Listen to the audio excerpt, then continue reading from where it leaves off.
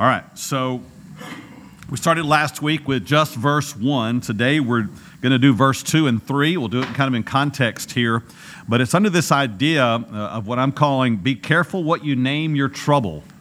And it's true. We all, whether you intentionally do this or not, you name the trouble that comes into your life.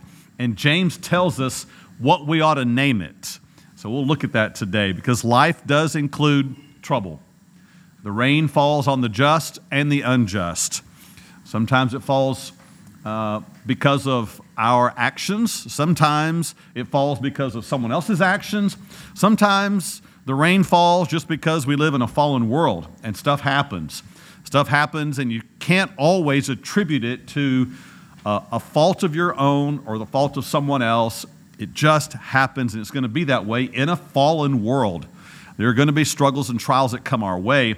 And it's important that we know how to respond because we all decide something about God and about life when a trouble or trial happens. We're kind of all forced to. Something difficult, something tragic happens, and you have to answer some questions in that moment. Why did this happen? What is this for?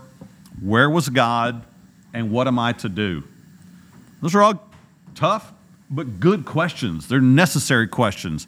And the Bible gives us answers about how to answer that question or those questions about who is and where was God when my trial came? Why did this happen to me? What's the purpose? What am I supposed to do in this? Was this my fault? What am I supposed to do if it was my fault? What if it was someone else's fault? What am I to do then? James gives us some answers to all of that. So, as usual, to answer those, we have to pull back just a little bit. You'll notice I do that a lot in my messages because that's what we must do. It's important to pull back, get some perspective, because sometimes you can get so close up on a matter that you miss the bigger picture. So let's pull back for just a moment and remember some things. That salvation is an eternal work of God. He does it, and it's just the beginning of something that will last eternity. Your beginning point was just the beginning point. The day you enter into heaven will not be the end point. It will just be a continuation point of you continuing to learn about the glory and the majesty and the power of God. You will continue learning throughout eternity. So this is just the beginning point. We're just at the beginning. Our spirit, as we've talked about, is redeemed and saved, seated with Christ. But there's a part of you and me that is still in the process of learning, growing, and being conformed and being transformed into the very image of Jesus. Paul wrote Romans 8:29, "For whom he foreknew, he also predestined to be conformed to the image of his Son." God is doing the work of conforming you and me into the very image of Jesus. That means shaping how we think, how we see, how we respond, how we relate, so that we're becoming more and more like Christ.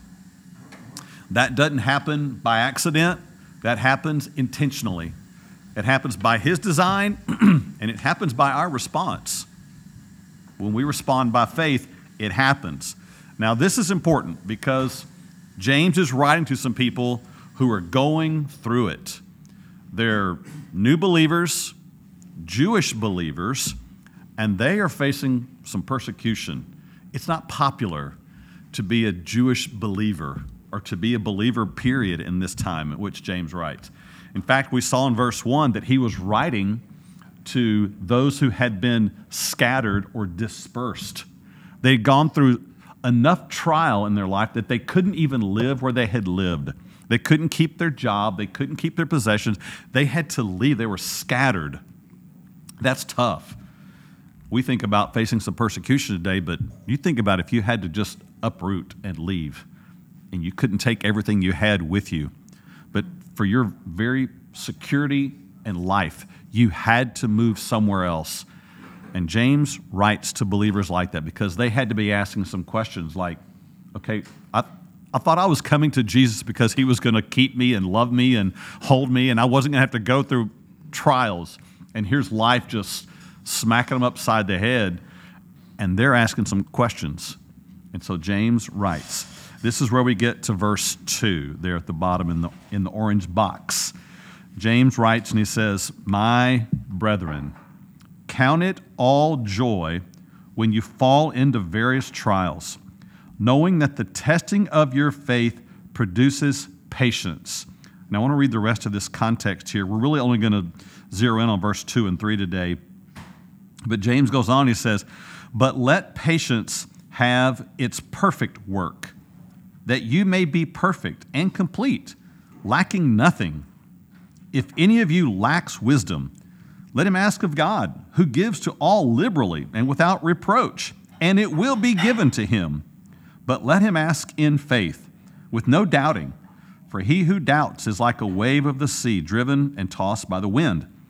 For let not that man suppose that he will receive anything from the Lord. He is a double-minded man, unstable in all his ways." So James writes to people who are going through trials. They have fallen into various trials, as he says. So he's not just writing to the air, he's writing to people. He's writing to people going through it, really going through it. So let's zero in on 2 and 3 here. And our intent through this study is to be very specific. We're going to zero down on some things. So let's just take this a couple of words at a time. He starts off in verse 2 and he says, "My brethren." So James is writing to other believers. But we know from verse 1, they were Jewish believers. They had been a part of the Jewish heritage. These were people who knew the law. These were people who knew the system of sacrifices. These were people who knew the synagogue system, the temple, priests. They knew all of that, and they knew that it was the prevailing religious system of the day. And to believe in Jesus as a Jewish person was, in a sense, to put you in a place where you were going to be cast out. It was the Jewish people who really pushed for Jesus to be crucified. It was the Jewish leaders. They didn't like what he had to say. He was upsetting the system.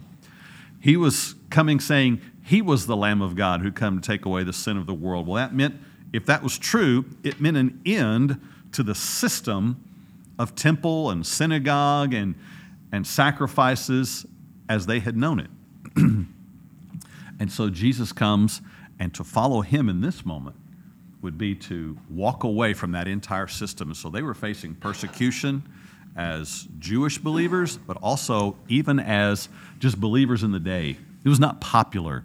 You read that in the book of Acts, especially in chapter 8.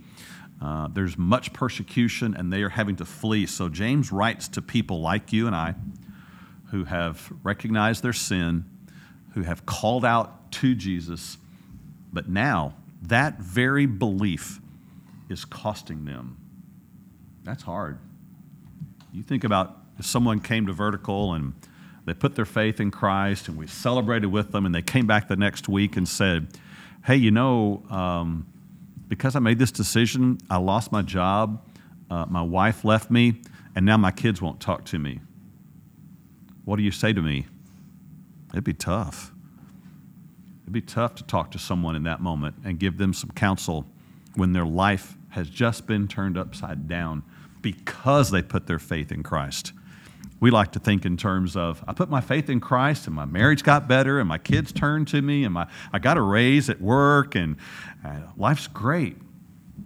Sometimes that happens, but sometimes you put your faith in Christ and it goes the opposite direction. People turn against you. Persecution happens. In fact, that's what Jesus promised would actually happen. And these people are going through it. So James, when he says, "My brethren," he's saying, these are my people, and my people are going through it. And this is what he writes, and this is who he writes to, "My brethren." Now, the next part he says is a phrase, if you've been around the Bible much, you'll recognize this. He says, "Count it all joy." So he's about to tell them, in this trial you're going through, in this struggle, the fact that you had to leave and you've been persecuted and you've lost, James says, count it all joy. That's some tough counsel right there. To say, I've just lost, I'm going through struggle, I don't understand what's going on. I'm uncertain about my future. And James says, okay, count it joy. Now, it's interesting phrasing to use here. This word count, what do you think of in this phrase when you hear the word count? What kind of comes to mind? I know in writing there I tell you the definition, but I'm just curious, before you read the definition, what came to your mind, Ed? You're keeping track of your good times and bad times. Yeah, I mean, we think in terms of like counting things. You know, there's 1, 2, 3 tables, so you count your life and you count up, okay, here are good things that have happened, or here's the struggles that have happened. Yes, I'm going to count where God has worked. What else? What else comes to mind when you hear the word count here in this verse? Anything? Yes. Yes. Put it in logical sequence. Yeah. Put it all together, add it up. It's interesting. The word here in the original language is the word that means to take authority, to take the position of a leader, to rule, to oversee it. Now that's a different dimension of the word count. But he's saying, when it comes to the trial that you're in here, you need to make sure you take the lead, you take the role of determining what this trial will be called. You lead in it. Because if you don't take the lead in it, the trial will take its lead over you. Has that ever happened in your life? It's happened to me, where the trouble takes over me. The trouble defines me. I let the trouble be what determines what's next in my life. And James says, no, you take the role here of calling this trial by a name. You take the responsibility of leading out. Don't let it lead you. You lead it. You determine what this is. You decide. You call it what it is. You take the initiative and name this thing. That's important, because what you name it is what it will become for you. What you call it is what it will be. So it's important what we say about our trials. And I know it's easy when you're going through something to say, this is the worst. This is terrible. I don't understand this. Why is this happening to me? This shouldn't be. Every statement you make like that, you're naming that trial. You're saying something about it. You're calling it something. And what you call it is what it will become. So if you call it those things, it usually follows with a thought, because now you've got to answer the question, where is God in the midst of this? And if this is the worst, and if this is the most terrible thing that's ever happened, and if this is, I don't understand what's going on, if this is, life's turned against me, if this is all of that, then you've got to say something about God also. And people are tempted and often buy into the idea, well, this is evidence that God has left me, God is against me, God has even cursed me. People turn down that path. And when you do that, you've named this thing a thing, and it will now determine you and your faith. Because now you'll start saying things about yourself like, well, I'm just stupid, I'm just a reject, this is what I get, I'm incapable, I'm a failure, I'm a cast-off, I'm rejected. And now you've let this trial determine you. You've let this trial determine what you think about God. You've let the trial name you and name your life instead of you counting, you taking the lead, you taking the role, initiative to say, no, I will call this trial what it is. David? What came to my mind was, I stopped for so long, stopped at the word counting. Yeah. When the trial occurs, counting, okay, here's another one. Number 233. Exactly. Yep. But you go on, and I was looking at another verse. Yeah. It says, consider it Yes. an opportunity. Yeah. Okay, an opportunity for what? Yeah. Well, intelligence. Yeah. Yeah. That's a whole different perspective than the counting. Yeah. Now, That. why am I counting? Am I counting it to tear me down, to hold me down? Or Yeah. am I counting it to lift it up? There you go. Yes. Consider. Perfect. So that's what James says next. He says, count it, call it, name it. Here's what you name it: all joy. You call this thing, whatever it is, you call it all joy. That's what James says, not what I say. So James says, if you're going to name this thing, let's name it accurately. I know you just were dispersed. I know you just lost some relationships. I know you just lost your home. James takes a pretty bold stance here and says, look, you can even count, call, name this thing something of joy. Now, that's tough. I can't imagine losing what they lost, picking up this letter, and James says, hey, count this joy. Call it something good. Call it an opportunity. I mean, it almost sounds like, just cheap preacher talk, right? But James is going to help us with this because there's a purpose in it. If it just ended right there, we might all struggle with it. But James is going to go on. He says, there's a reason you can name this thing joy. And you should. Don't live with the mantra that life sucks. Don't do that, because you have to answer some other questions about God and about life, and that name will not help you. It will not help you grow in your faith, and it will not help you move on beyond this moment, no matter how difficult it is. Call it a purpose, an opportunity, a moment where there can be joy. Now he goes on. He says, count it all joy when you fall into various trials. Again, going word for word here, phrase by phrase. He says, when you fall into. This is a phrase that kind of gets this idea of when you're blindsided by it, when it hits you and you weren't expecting it. It's not one of those moments where you did something really terrible and there's an obvious set of consequences that follow. No, this, James says, when you fall into it, when all of a sudden it happens and you can't look back and see, well, I did this, and it's a natural result. No, this is you fell into it. You weren't looking to get into this trial. You weren't thinking it was going to happen. You fell into it. So James says sometimes that happens. Sometimes you get blindsided by a pain, by a loss, by a tragedy. And he says, he also uses another word here to describe it. He says various. It means a variety of.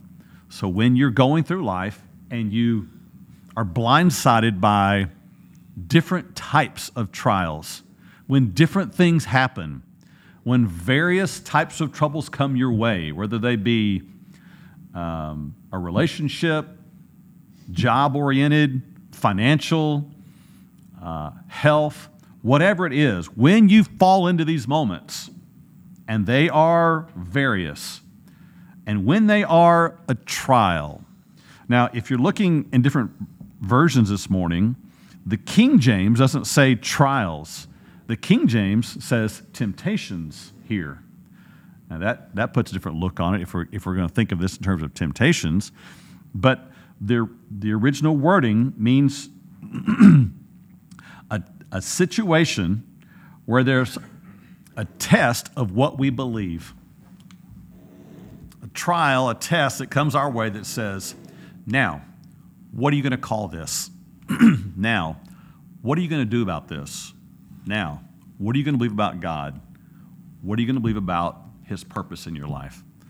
So it seems to be that James is saying, my brothers, I'm with you. When trouble comes your way, make sure you take the lead role here.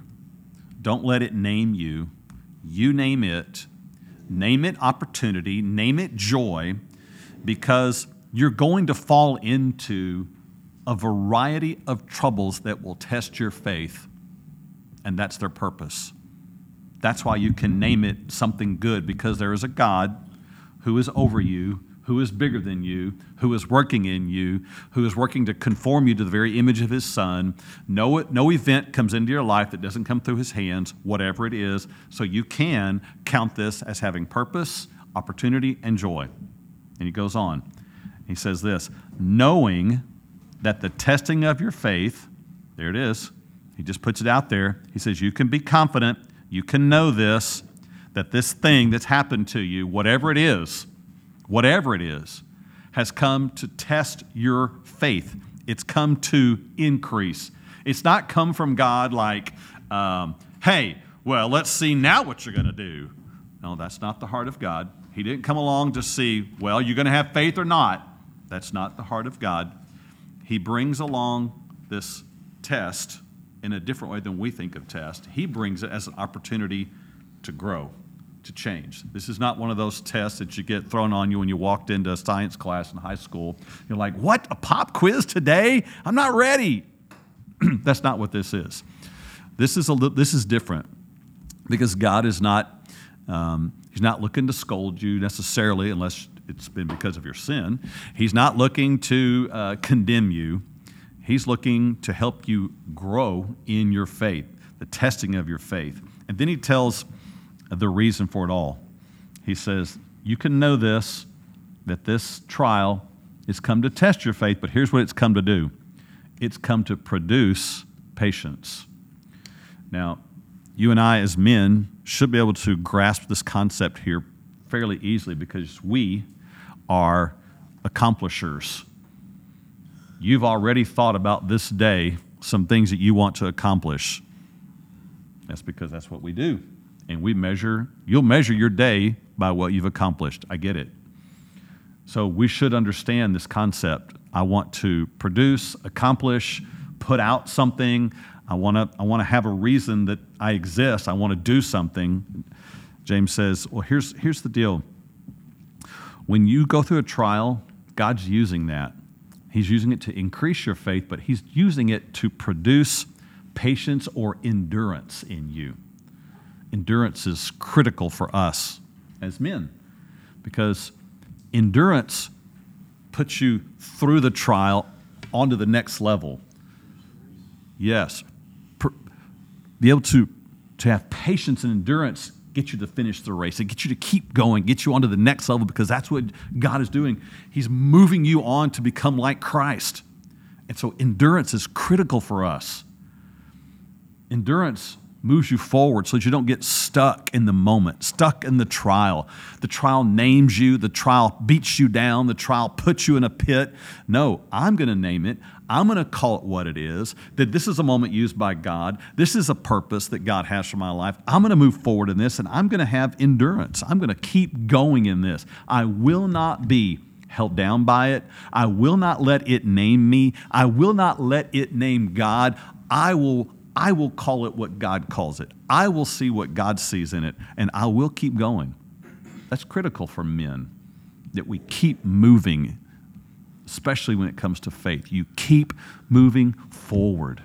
Keep growing. Keep changing.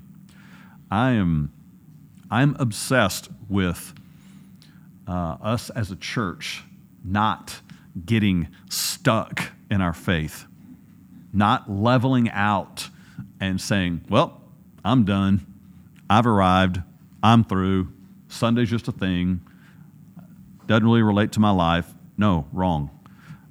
God is in this pursuit of growing us and conforming us to the image of Christ. And if he is, we need to be.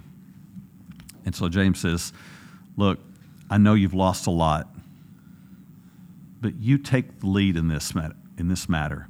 You call it a moment of joy and opportunity, and you call it a moment that's going to produce endurance in you and keep you moving forward. You call it what it is, and it'll help you move forward. If you call it the wrong thing, you'll end up stuck. So there's verse 2 and 3. There's some questions here to make some application. So have someone at your table lead that discussion and someone pray, and let's put all this in practical application.